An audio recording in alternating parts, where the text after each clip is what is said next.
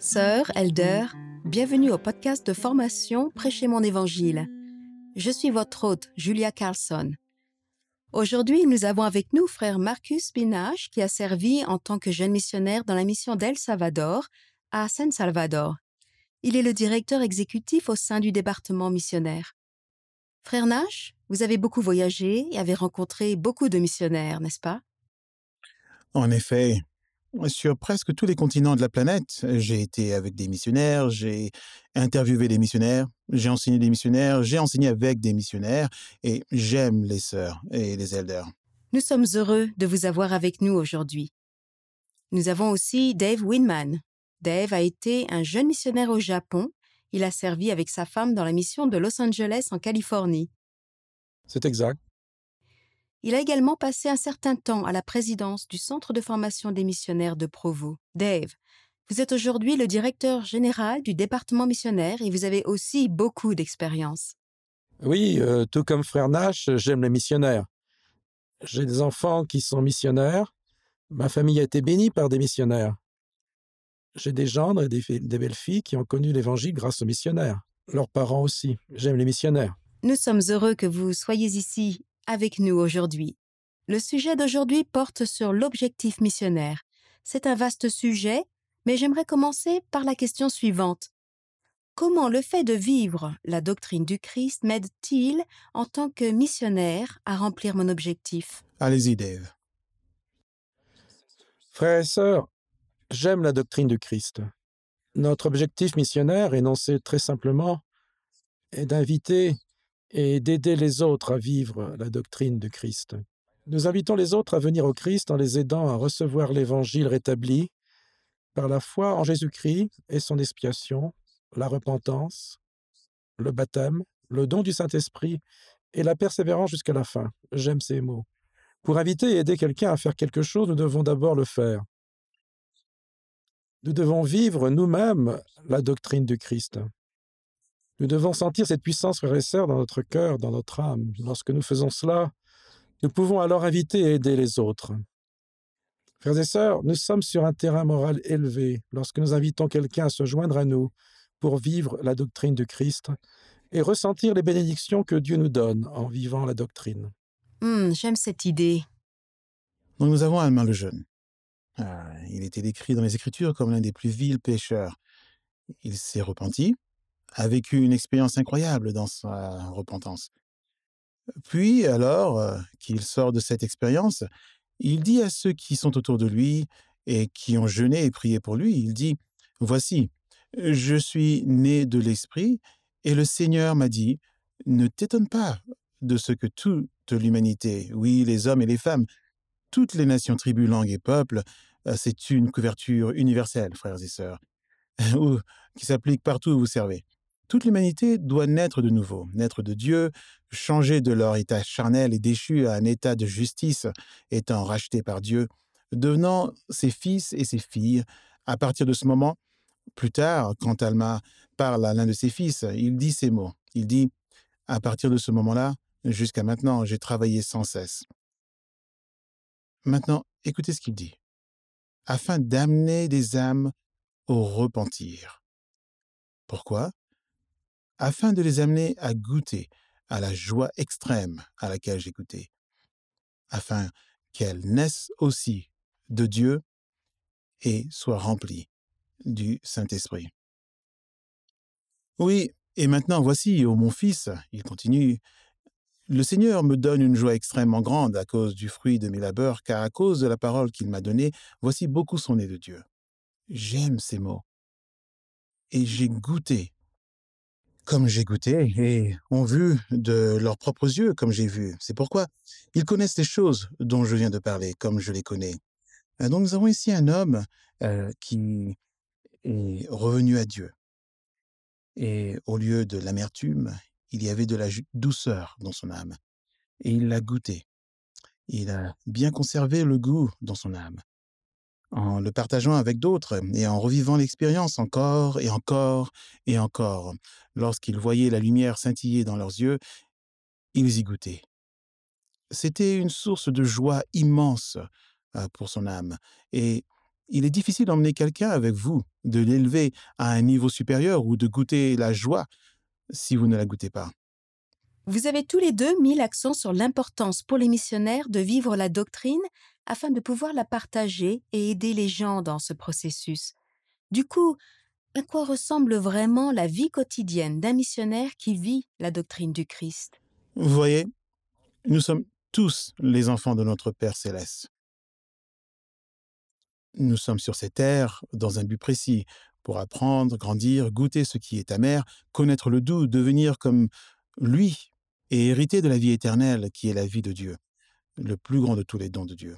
Et une partie de ce processus, et le noyau essentiel de ceci, est que nous grandissons en exerçant notre libre arbitre. Cela signifie qu'il y aura de l'opposition. L'entraînement de résistance dans le cadre d'exercices physiques développe la force musculaire. L'opposition, le fait de faire des choix dans l'opposition pour suivre le Christ, nous fait croître. Euh, et c'est la clé à notre croissance. Et donc, pensez-y, si le moyen de réussir dans le plan de salut de notre Père, il nous a donné une formule très simple pour réussir, et elle fonctionnera toujours. Et c'est-à-dire qu'il faut avoir foi, avoir confiance en Christ. Vous avez suffisamment confiance en lui pour avancer et le suivre. Cela veut dire la repentance. Cela signifie que vous allez arrêter de faire certaines choses que vous ne devriez pas faire. Cela signifie peut-être que vous allez commencer à faire certaines choses que vous auriez dû faire. Et il est patient avec ça. Et commençons plus petits, commençons juste à marcher et à le suivre. Ensuite, nous contractons des alliances avec lui par le baptême et d'autres ordonnances de l'Évangile. Une fois que nous avons contracté des alliances, nous nous lions à lui. Il participera réellement au processus d'élévation et de sanctification par le don du Saint-Esprit. Il va nous guider, nous diriger et nous sanctifier. Et puis, frères et sœurs, nous endurons jusqu'à la fin. Nous endurons jusqu'à la fin en exerçant foi en Christ et en appliquant le repentir, recevant, participant aux ordonnances, où vous allez participer à la Sainte Seine, j'espère chaque semaine, autant que vous le pouvez. Et vous serez accompagné du Saint-Esprit. Et puis, vous allez échouer parce que vous êtes humain. Tout comme les gens que vous enseignez, les avez-vous déjà vus échouer?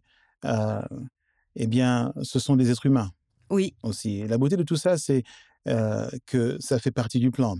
Il sait que nous avons besoin de constamment nous repentir. Alors, endurez jusqu'à la fin et vivez ce modèle. Qu'allez-vous faire si vous êtes irrité par votre collègue? Eh bien, vous penserez au Christ, à la façon dont il voudrait que vous viviez, vous vous excuserez, vous repentirez et vous continuerez à respecter vos alliances, à avoir le Saint-Esprit et vous endurez jusqu'à la fin en vivant de cette manière. Quand nous vivons de cette manière, alors nous nous mettons dans une position où le Seigneur, qui est un Dieu de miracles, peut nous bénir. oui, c'est tellement plus simple comme ça quand on y pense. Ah, j'aime beaucoup ça. Elder Christopherson a dit ceci et j'aimerais savoir ce que vous en pensez.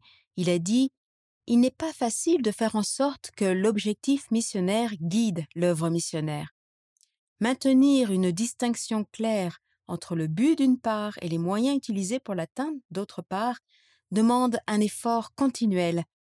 C'est tellement facile de confondre les moyens pour la fin et de nous perdre dans les activités missionnaires de sorte qu'elles deviennent des fins en soi.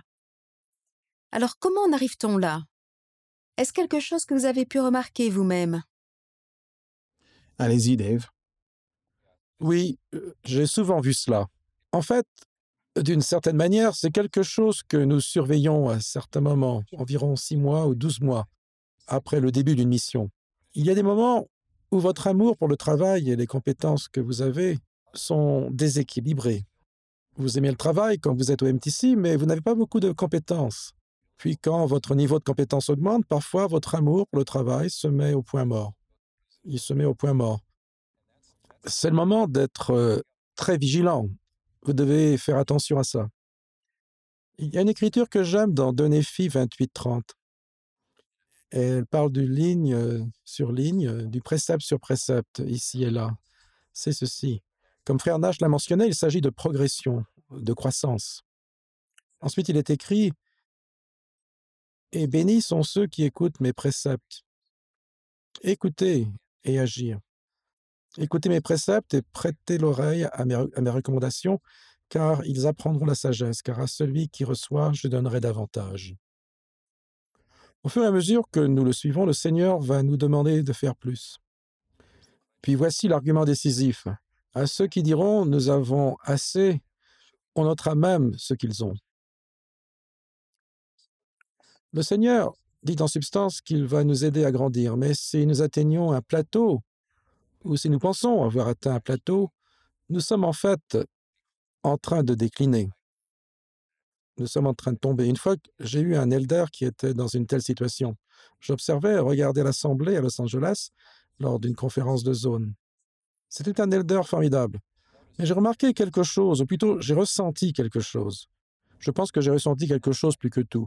Je l'ai invité à me rencontrer et je lui ai dit « Vous êtes un dirigeant absolument phénoménal.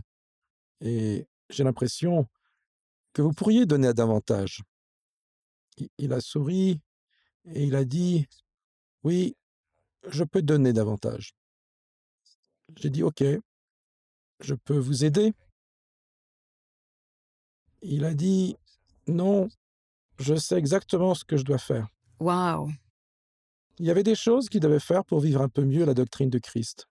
Je ne sais pas ce qu'elles étaient à ce jour, mais le changement en lui était tout simplement remarquable.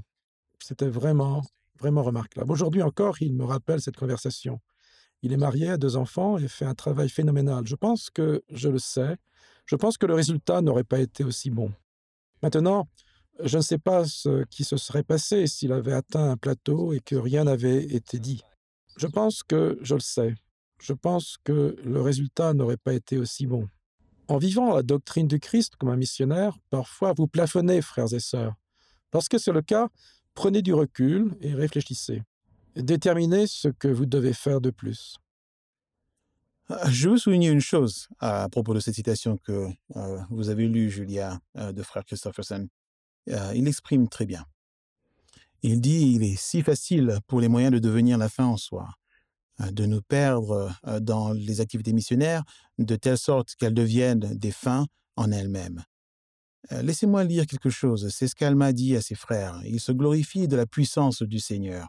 Il reconnaît vraiment que ce n'était pas lui. Et c'est une puissance qui dépasse de loin la sienne.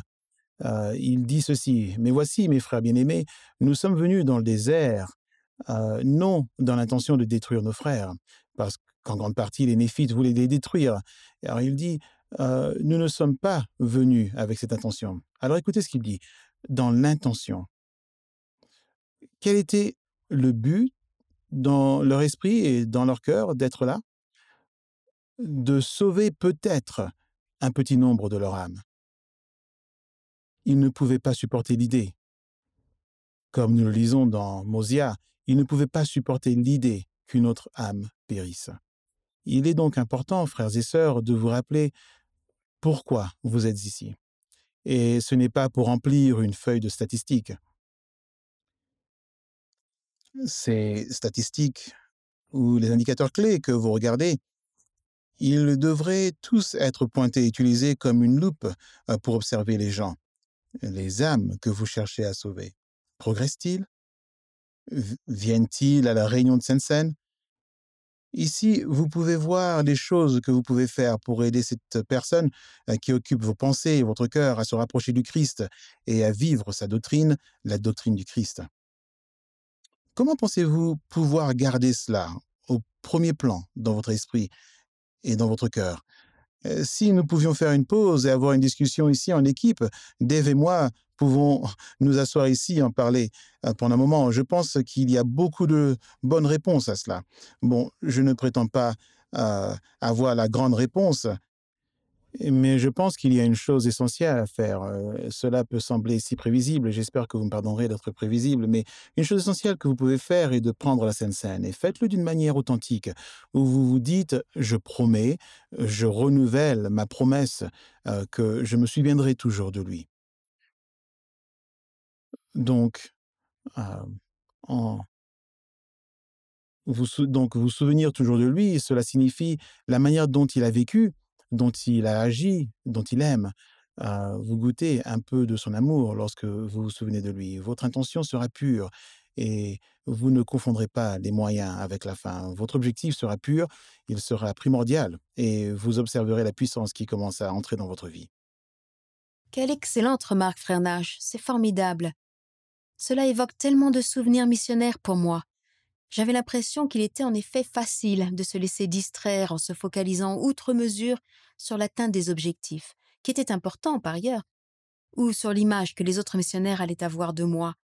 S'oublier soi-même et se mettre au travail, cela signifie en fait se concentrer sur les gens et non sur l'image que l'on donne de soi ou sur nos propres attentes. Excellente remarque. Merci. Le carburant qui fait bouger tout cela, c'est l'amour. C'est l'amour pour le Christ et un sentiment de gratitude envers lui, puis de ressentir son amour pour les gens. Ça apporte tout simplement une telle puissance. Alors, j'aimerais que nous parlions des missionnaires qui font de leur mieux pour vivre la doctrine du Christ et remplir leur mission, mais qui sont probablement un peu trop durs envers eux-mêmes, et qui, lorsqu'ils entendent ce genre de commentaires, peuvent s'en vouloir de ne pas en faire assez. Alors que leur diriez-vous? Julia, la première chose que je ferais probablement est de mentionner le chapitre 1 de Prêcher mon évangile qui parle du missionnaire accompli. Le missionnaire accompli est défini par son engagement à trouver, enseigner et baptiser. J'ai eu tellement d'elders et de sœurs qui venaient et disaient « Je ne suis pas assez bon. Ma foi est... » J'étais recroquevillé en position fétale sur le sol parce que l'une des personnes que nous enseignions avait décidé de ne pas se faire baptiser. C'était comme « Tiens, lis ça ». Et je lui demandais de le lire et il arrivait au mot « engagement ». Et je m'arrêtais. Puis il le lisait à nouveau et je disais « Votre succès est défini par votre engagement ». La troisième fois, ils étaient en larmes et moi aussi, parce que je savais qu'ils étaient engagés et qu'ils savaient qu'ils étaient engagés aussi. C'est ce que le Seigneur a demandé, c'est tout ce que le Seigneur demande que nous nous engagions à faire. Parfois, nous pensons qu'en aidant quelqu'un à venir au Christ dans le processus de conversion, nous pensons que si cela peut être mesuré en 3 mètres, notre travail est de 2,99 m, et nous appelons le Sauveur pour le dernier centimètre. En réalité, notre rôle dans ce processus est inférieur à une fraction de centimètre. Et le Sauveur, Dieu, la puissance du Saint-Esprit, les autres autour de nous, les membres, les autres, c'est là que le processus de conversion a lieu. Notre rôle est important, mais tout ne repose pas sur nous. Il faut faire confiance au Sauveur. Il y a quelques jours, j'ai entendu quelqu'un parler d'un fils très jeune, d'un des membres de notre présidence de Pieux, qui a contracté un cancer et qui voulait un miracle dans sa vie et qui a donc pris sur lui de vivre une vie parfaite. Et il a dit qu'après 3 mois, il était tout simplement épuisé parce qu'il essayait, ce sont ses mots, d'acheter un miracle de Dieu par sa droiture. Enfin, un soir, il priait, il a dit « Je ne peux pas en faire plus ». Et il a dit avec des gestes et des mots, il a dit « Je te remets maintenant mon fils ». Quand il a fait ça, il a dit « J'ai ressenti tellement d'amour et de soulagement. Remettez-vous, remettez-vous-en au Seigneur, faites de votre mieux. Il s'en occupera. » Il en est ainsi. Donc nous avons Néphi, qui, à mon avis, est l'un des grands hommes de tous les temps. Un prophète incroyable, un fils incroyable, un frère incroyable, un mari et un père incroyable, j'en suis sûr. C'est juste un homme merveilleux. Et il dit ceci: « Néanmoins, en dépit de la grande bonté du Seigneur qui m'a montré ses œuvres grandes et merveilleuses, mon cœur s'exclame: ô misérable que je suis. » Je me souviens que la première fois que j'ai vraiment lu cela, j'ai pensé: Néphi, misérable, c'est un mot fort, Néphi, tu es étonnant. Il dit: oui, mon cœur est dans l'affliction à cause de ma chair, mon âme est dans la désolation à cause de mes iniquités. Puis il continue, souhaitant être meilleur qu'il ne l'est. Et il dit ceci, c'est intéressant, il dit: néanmoins, je sais en qui j'ai mis ma confiance. Mon Dieu a été mon soutien. Il commence à passer en revue les expériences qu'il a eues avec Dieu, et il conclut en crescendo. Il conclut en disant: je sais que Dieu donne libéralement à celui qui demande. Puis il conclut en disant: j'élèverai ma voix vers toi, oui, je crierai vers toi, mon Dieu, rocher de ma justice. Voici, ma voix montera à jamais vers toi, mon rocher et mon Dieu éternel. Il y a là une relation. Alors, plutôt que de vous sentir insuffisant, sachez combien vous êtes profondément apprécié de Dieu. Vous avez choisi de le servir. Que pensez-vous qu'il ressente pour vous? C'est un Dieu bon et aimant. Et si vous ne vous sentez pas à la hauteur, tournez-vous vers lui dans la prière. Arrêtez de vous juger vous-même et laissez son amour se déverser sur votre âme, car il se déversera pour sûr. Et donc, frères et sœurs, euh, plus que vous ne le savez, vous êtes suffisamment bons. Vivez simplement la doctrine du Christ. Avez-vous besoin de vous améliorer ou de vous repentir? Oui, bien sûr. Oui, nous en avons tous besoin. Donc, acceptez ce fait. Vivez simplement la doctrine du Christ et sachez que vous êtes suffisamment bon. Et si vous croyez au modèle, vous êtes suffisamment bon. Donc, Dave, voulez-vous dire quelque chose en conclusion? Merci, frère Nash. Frères et sœurs, c'est une bénédiction de travailler avec frère Nash dans le département missionnaire.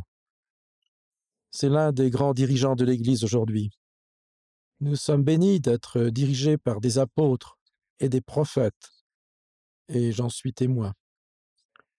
Je témoigne que ce sont des hommes saints. Ils sont attachés à l'œuvre missionnaire.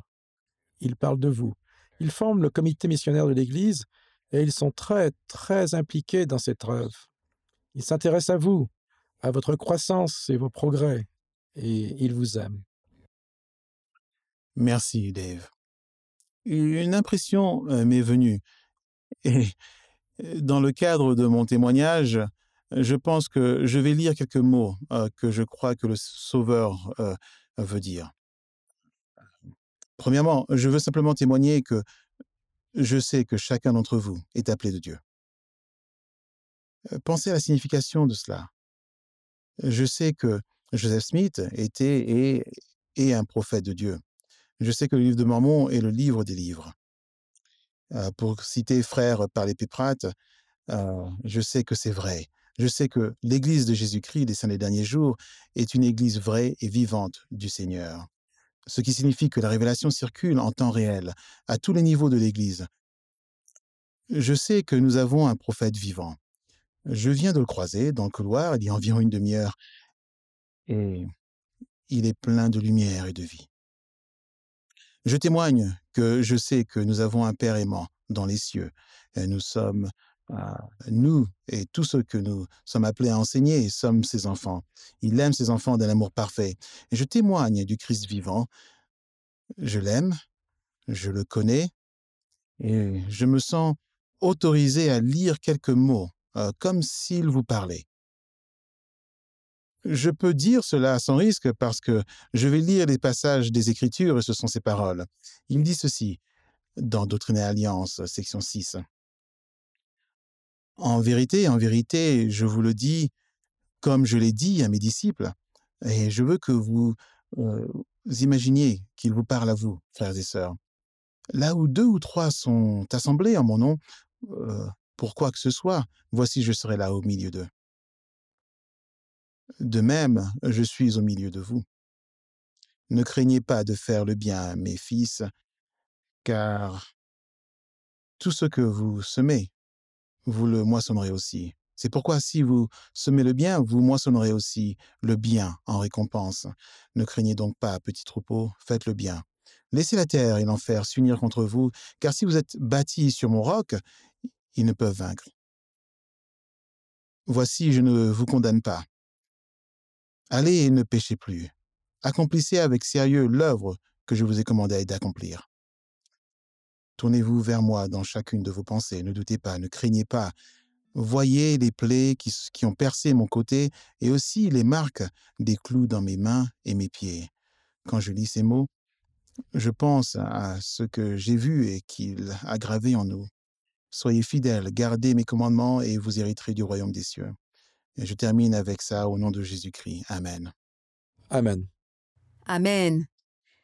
Elders, sœurs, merci beaucoup de vous être joints à nous aujourd'hui. Nous espérons que vous agirez en fonction de ce que vous avez ressenti aujourd'hui. Nous prions pour vous tous les jours. Nous vous aimons et nous savons que vous pouvez réussir. Merci de vous être joints à nous.